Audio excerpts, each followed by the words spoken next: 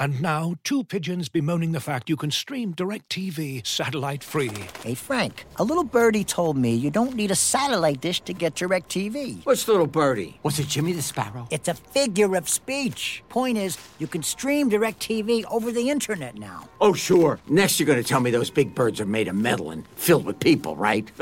You mean airplanes? Stream DirecTV without a satellite dish. Visit DirecTV.com. High-speed internet service required. Terms and restrictions apply.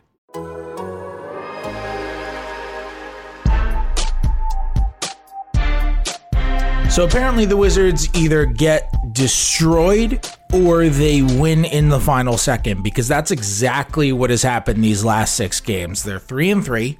The 3 losses have been by double digits, and they've trailed by a ton in all 3 of them. And the 3 wins have literally all come down to the last second. Like, literally the last second. Like a TLC miss layup and a Zach LaVine miss layup and a Miami Heat not closing out the game, and that is how they've won those 3 games. And we talk about so much of the same stuff on this podcast because that's what the Wizards do, right? They inspire harping on the same things, and that's how they end up 6-15. But today we're going to do a little bit something different. I have given Ben Standig a homework assignment, and we're coming in with, and we're just going to throw out a few takes at each other of things that we have not spoken about on the podcast, and we're just going to throw a few takes or observations or whatever at each other and talk about things that we haven't talked about. So all the normal topics, all the normal storylines, all the adjacent normal storylines, they're all out. It is the Ben Standig podcast of the week. Ben, we ready to go? We ready to do this thing? We are. I cannot promise 100% that these will be so original topics. I did the best I could, but we'll just see what happens. All right. Give me. What's number 1? You want me to go first? Sure. Do you want me to go positive or not positive? Go positive. It's a Tuesday morning. Start the day off nice.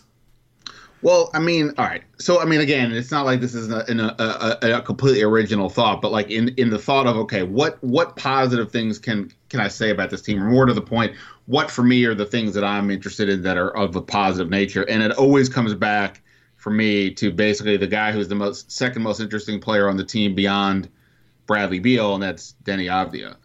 If you want to tell me that this season ends with some level of optimism going forward, like, to me, that's going to be, him and to some degree Rui Hachimura becoming viable pieces that you can start to see, hey, as they continue to progress, combined with Beal or Westbrook or whatever, that this is a real, real thing. Somebody who can be a real part of a starting lineup or high in the rotation at a minimum for a good team. And, what were some of the things that Deni, we were concerned about going when he came on board beyond just sort of the transition from this, young kid coming from another country here, his shooting, right?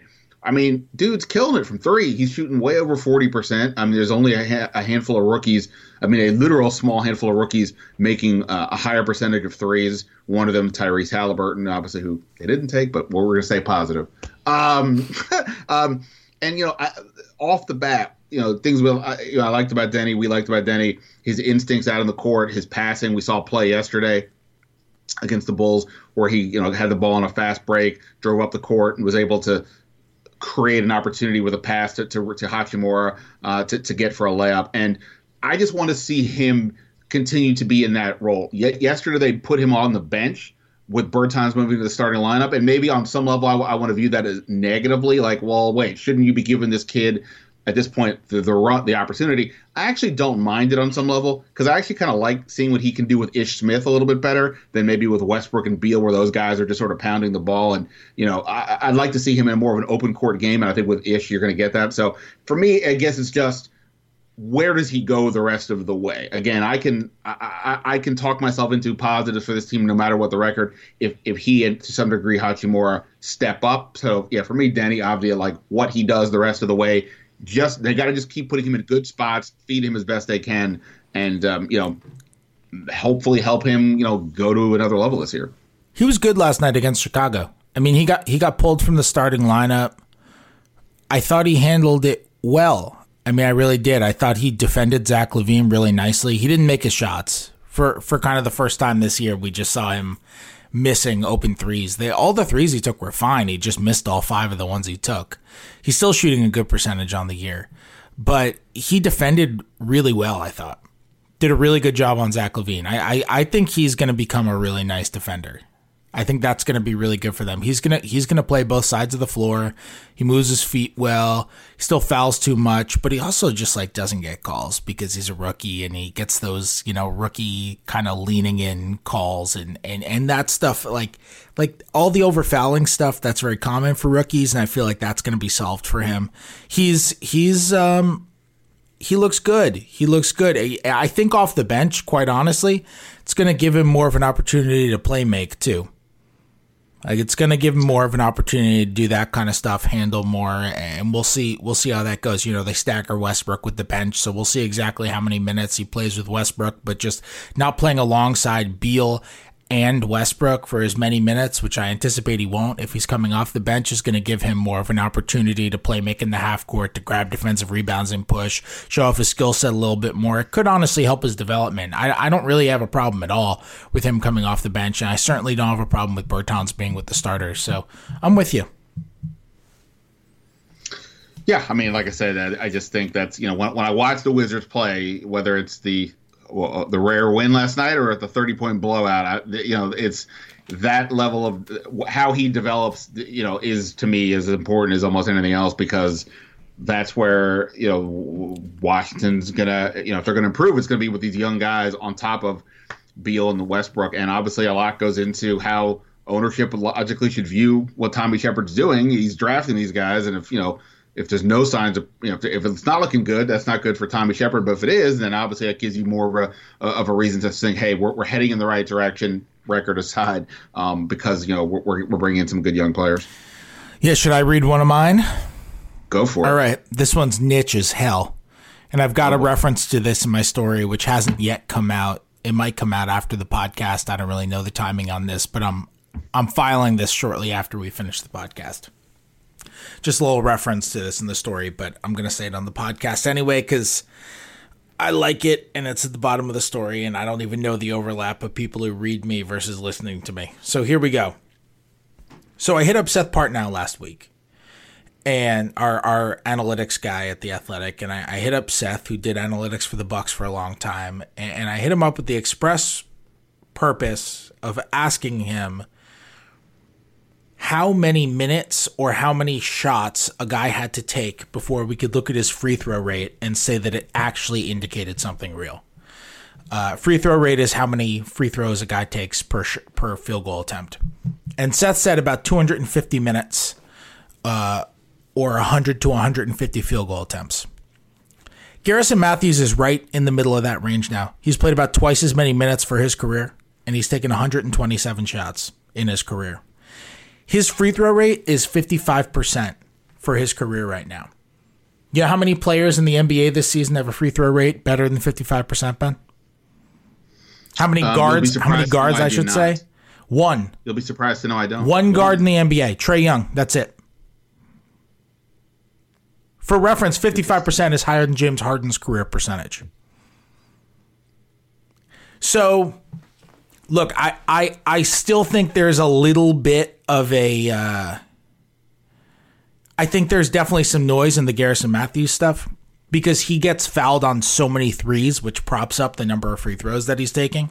And I don't think that's going to continue to happen as he becomes more of a known quantity, because I believe the reason that he gets fouled on as many threes as he does is because he jumps forward so much on his shooting motion, and opponents just don't know who he is.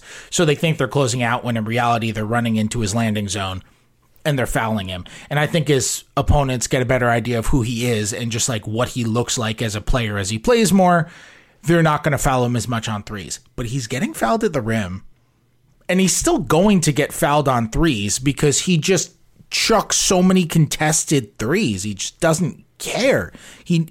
I do think he needs to probably pass more and swing more and that kind of stuff on the perimeter. But he can get better at that. But he's so confident shooting contested shots that guys just sometimes foul him. And he is getting to the line in his 473 career minutes at an unbelievable rate. And it's just stabilizing at this 50-something% number. I don't know. Worth watching. Garrison Matthews might be an elite free throw getter.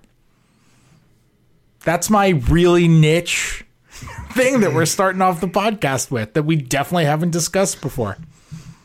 We definitely haven't discussed that before. I definitely don't have anything that niche or that interesting, so I'm already disappointed in my own homework. Isn't that fascinating, though? I mean, we talk about Garrison Matthews as you know, a spot up shooter and all that, and he's been getting to the line like crazy. It feels like he shoots 4 or 5 free throws every time he plays. He's kind of fallen out of the rotation of late, but which I personally would not be doing. I've been saying since the preseason that I'd be playing Garrison Matthews 20-something minutes and tying his minutes to Westbrook's for sure. But Matthews is getting to the line. He's getting fouled around the rim. He's getting fouled on breaks, and guys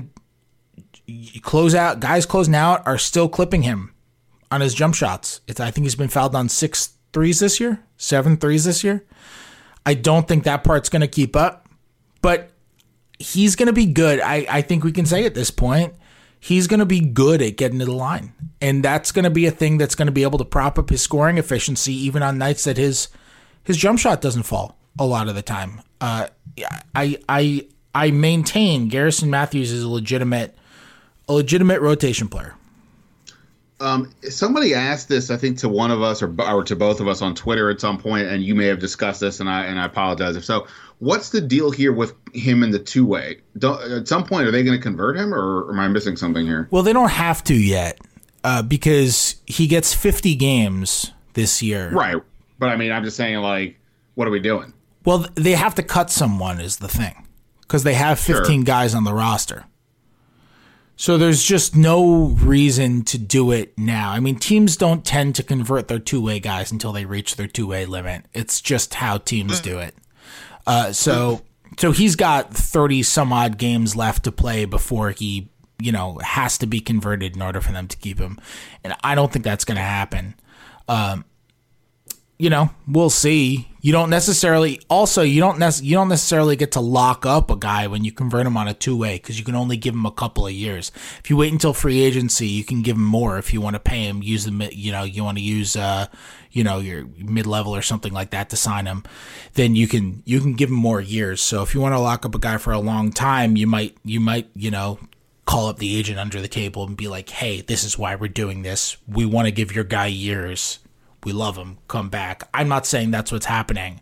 I'm just saying there are a lot of reasons for why they wouldn't have converted him beyond just, we don't want him. We're slow moving. We don't think he's good. Yeah. So, I guess my question is who right now, let's just say they decided to convert him today. Who's the last guy on the team right now? Probably Anthony Gill. Okay. So I don't know what to make of Anthony Gill. He's barely played, which, whatever. It kind of, you kind of knew that might happen just because, this is how things work. Is there anybody else I'm thinking? Who anybody else that would be potentially cut? If not really. I mean, the other thing to remember is that they could end up making a trade before the trade deadline. And if you make a 2-for-1 trade, you can free up a roster spot. You don't have to cut anyone. Right. I guess my point would be, and this is if you want to make this one of my topics just because I'm making it up off the top of my head here, but I guess my thing is, and this is like you always make fun of me for the whole end of the roster stuff, which is fine. But if where the Wizards are in this position where I get technically they're still in the chase for the 10 seed, but I suspect you and I are not overly optimistic about whatever that means based on what we've seen so far. To me, use these opportunities to see what else is out there. I mean, Garrison Matthews was a guy who was signed as an undrafted free agent, right? I mean, and he's looked interesting enough to the point that we're talking about him, and we've talked about him a bunch to say he should be in the rotation. So what's more interesting for this team over the last 40-something games?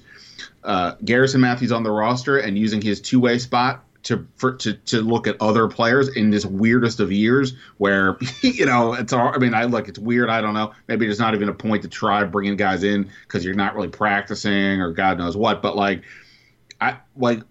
I don't know. Shouldn't like that be more something like you should be using more? I mean, if they think Gill is somebody that could be in the rotation eventually, okay, fine. But and I'm not saying to cut him per se. I'm just I just at some point these opportunities, take advantage of them. I sometimes just don't feel they don't. That's why I always harp on these things.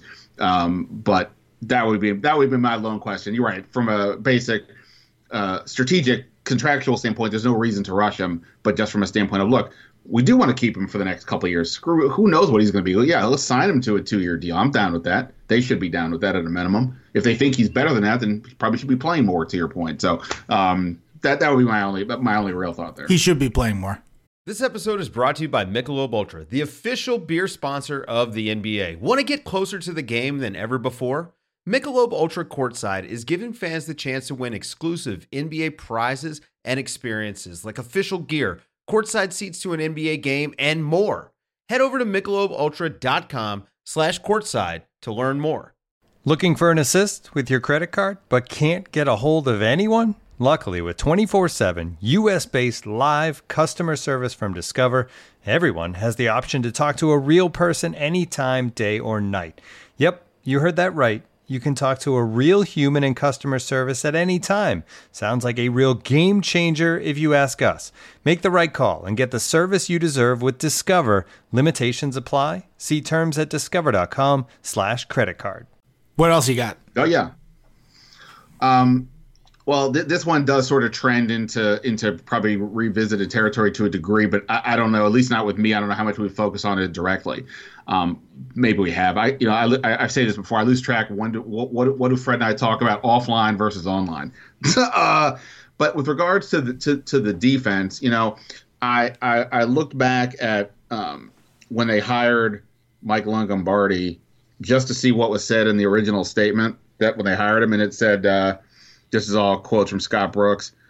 Mike will use his considerable experience and championship pedigree to head up our defensive efforts. ...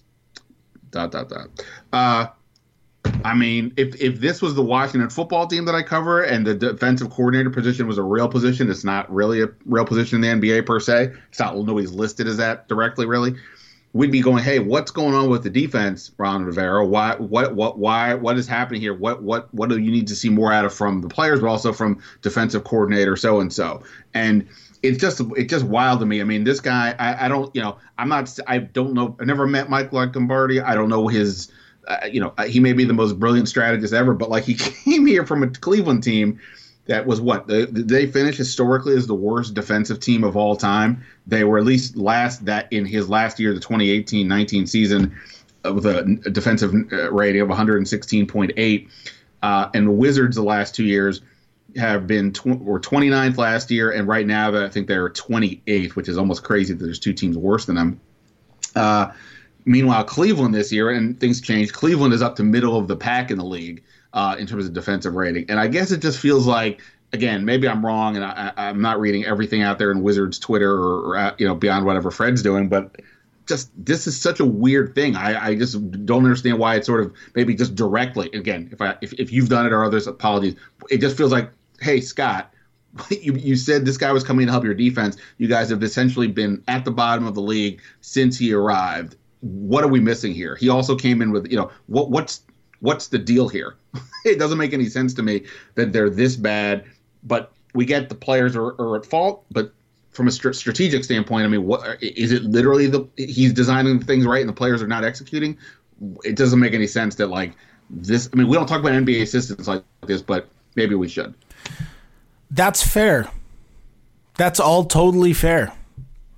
He's the guy who came in to help their defense, and the defense has gotten worse over the last 2 years, and it was 27th when he came in, so it's not like there were high standards that it fell from, but that is totally fair. That is totally fair. It certainly hasn't changed. The defensive culture hasn't changed since he came. There's no question about that, and isn't it amazing they're 28th in defense right now? Like, isn't that incredible? You mean that they're not 30th? Yes. Yeah. No, when I looked that up, I went to NBA.com today and looked it up, and I was like, whoa, like I just went straight to the bottom of the list. So I was like, wait, they're not there? Yeah. That's crazy. Yeah, what a typo. Yeah, I mean the Kings have been playing great lately, but they are still dead last in defense. And I think the Wizards are like 1/100th of a point per 100 possessions ahead of the Blazers. Like, it could not be closer in defense. Like, I think they're technically tied with the Blazers, right? They're just like barely ahead of the Blazers. It could not be closer. So, good for the Wizards climbing up to 8th, but I'm with you. I think that's fair. I think the difference between football and between basketball, and you obviously know so much more about the football side than I do, but responsibilities are so clearly delegated to different verticals in football, when even though we'll say, Longobardi runs the defense and Robert Pack runs the offense, it's more of a group effort. You have all of your assistants in that meeting. You have all of your assistants contributing to stuff. It's really more of a group effort. Whereas, in football, you've got your defensive coordinator, and then under him, you've got your linebackers coach and your defensive backs coach and so on. You've got your offensive coordinator, and under him, you got your quarterbacks coach and your running backs coach, your receivers coach, and so on. You got your special teams coordinator and so on. And so I think it's more definitively aligned in football than it is in basketball. But you're right. If a guy's reputation is defense, and he was a defensive-minded coach in Boston, he was a defensive-leaning coach in Phoenix, and he was obviously that for Cleveland, and he wasn't just that for Cleveland when they were bad. He was that for Cleveland when they were good, when LeBron was there. But he's run some defenses the last 3 years that have been, Cleveland was 30th. And you're right. It's fair to say they are now middle of the pack. I think they're 14th in defense right now. And they started off really strong and have fallen off lately. But, the personnel's a little different. They got Andre Drummond, who's having a good year. And the young guards are a little less young. And they got a little bit more discipline on the perimeter. But that all being said, they got Okoro, who's a good defender. But that all being said, you're right. It's fair, and maybe you're right. Maybe we should be asking about it more. And like I said, I don't know definitively that the issue is him. But then again, this is definitely not new topic. But if Scott Brooks isn't going to sort of criticize anybody publicly, then we don't know. Like, are the players just botching it versus the calls themselves? And I get he's not going to go into super detail, but without knowing, this is the issue when you don't sort of say anything. Well, we're left to wonder, and that's why I'm wondering. Okay, well, this guy, based on what we've seen in teams without LeBron James, his teams don't seem to play good defense. So what's going on here? I got a niche one, another niche one. It's not even that niche. It's we'll call it Niche Smith, because I'm curious what the future of Ish Smith is. He is not making shots like he did last year. And Ish has certainly never been a jump shooter. But the last 3 years, he's just kind of found a way to make shots. I mean, he had the best three-point shooting season of his career last year, and he's never been some sort of hyper-efficient guard. But he hasn't been detrimentally inefficient in years. Since becoming an established rotation player, really, and earning that 3-year contract in Detroit half a decade ago. He hasn't been a detrimentally inefficient player. And I think he's having his worst season in years. And it's not just the fact that the effective field goal percentage is way low and he's not making his threes. He's actually taking threes at a much lower rate than he was before. It's also the types of lineups that Scott Brooks is leaning towards using him in. Those 3 point guard lineups have not been effective. The Ish Smith, Russell Westbrook lineups by themselves haven't been effective. And if Brooks has a proclivity for playing Raul Neto, you don't necessarily need Smith as part of your rotation. Now, I will say Ish Smith is very possibly the most... Ish Smith is about as respected a veteran role player as you can possibly be. He is an absolutely beloved teammate, and for very good reason. And he has had a lot of teammates. That he might literally have had more teammates, literally, than any other player in the NBA. Like, he might have more career teammates because he's played for so many teams so many different times, and he's been traded so many times and whatnot. And I am willing to bet that you could not find one who has one negative word to say about that guy. So maybe that plays into the situation of giving him more leeway. The fact that everybody in that locker room just loves him. But if you're going to play Neto, and, obviously this doesn't apply for nights that Westbrook doesn't play, and Smith is going to eat into, say, Garrison Matthews' minutes, this isn't even necessarily some sort of argument that Smith is a worse player than Matthews. It's just really about fit. Ish is a ball dominant guard who doesn't like to give up. I shouldn't say doesn't like to give up his dribble. Just stylistically, he's a guy who doesn't give up his dribble.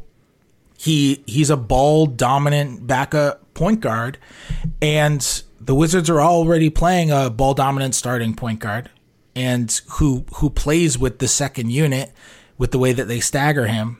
Now they're playing two ball dominant point guards who aren't really defenders right next to each other, and neither of them are 3-point shooters. And I think if Ish isn't going to make his shots, and with the way that Brooks is using him, I could just see them at some point changing the way that they rotate him or decreasing his minutes. I feel like that's a natural thing that could come. I've kind of felt all year that if they wanted to upgrade somewhere, he was a national trade candidate. And with the way that Neto has performed and the opportunities that Brooks has given him, I feel that way even more now.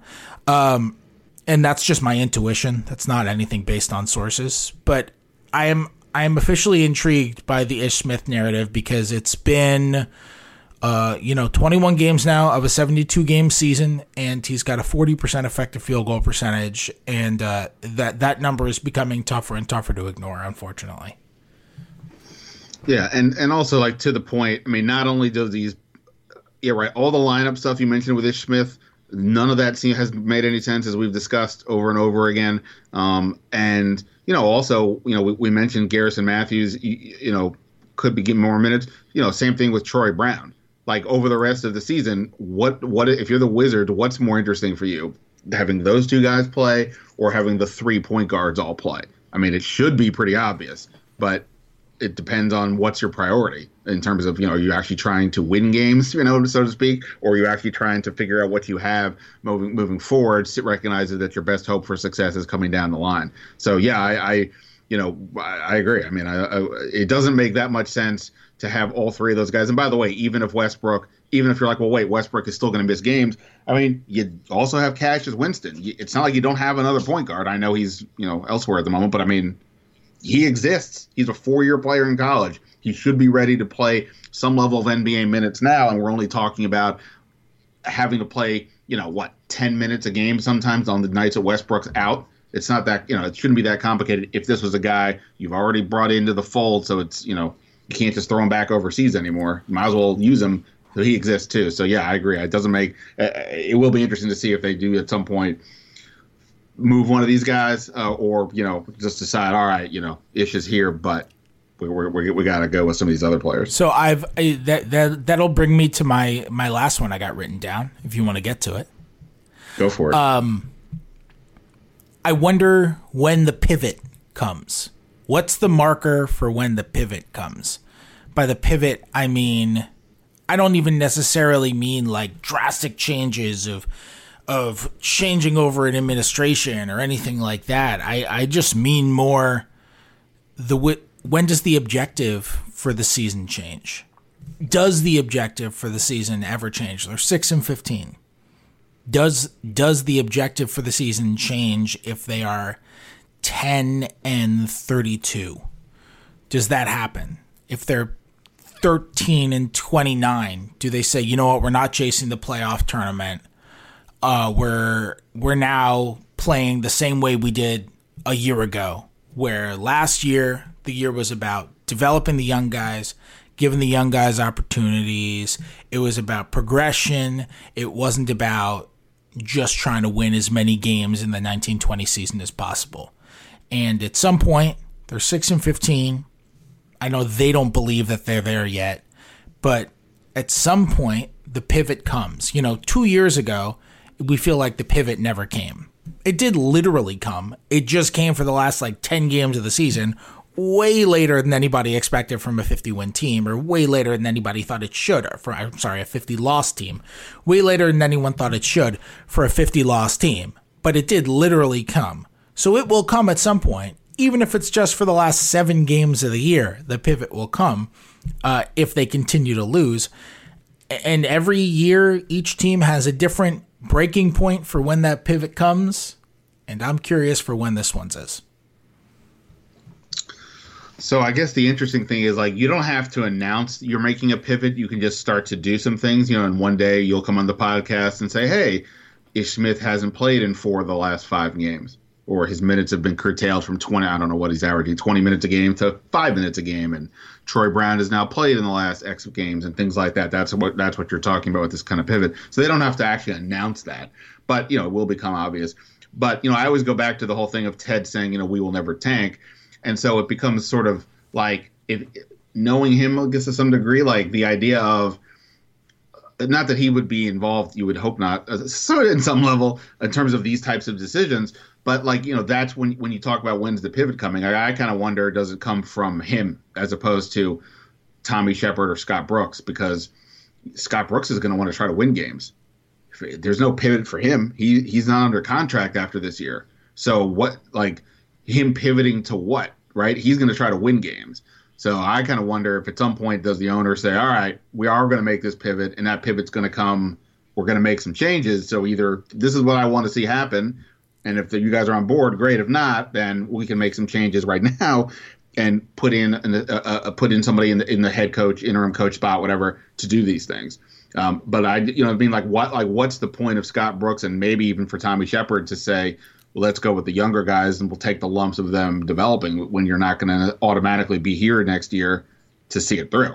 So I do kind of feel like the owner is going to have to be the one on some level to, or maybe Tommy Shepard, but to have to say this is going to have to be the change. All right. Anything to plug before we wrap up? If you're into the football, I wrote a story on The Athletic with a couple of other NFL writers about everything that's kind of going on with the quarterback situation, not just for Washington, around the league. All these things interconnect.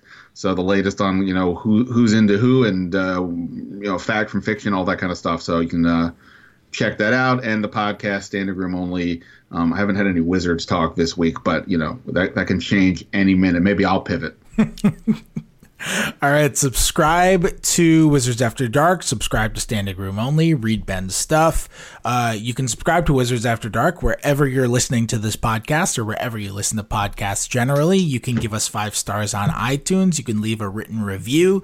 Those help a lot more than you might ever realize. You can subscribe to The Athletic for just $3.99 a month if you go to theathletic.com/wizardsafterdark, and that gets you a full subscription to The Athletic, not just Wizards coverage. It gets you everything, not just DC coverage. You get MLB, you get NFL, you get NBA, you get national coverage on everything. You get all of our beat writers across all of the sports that we cover. You get everything for just $3.99 a month if you go to theathletic.com/wizardsafterdark. You can sign up there. I'll be back with another episode in all likelihood later this week or by the weekend. I'll talk to you guys then.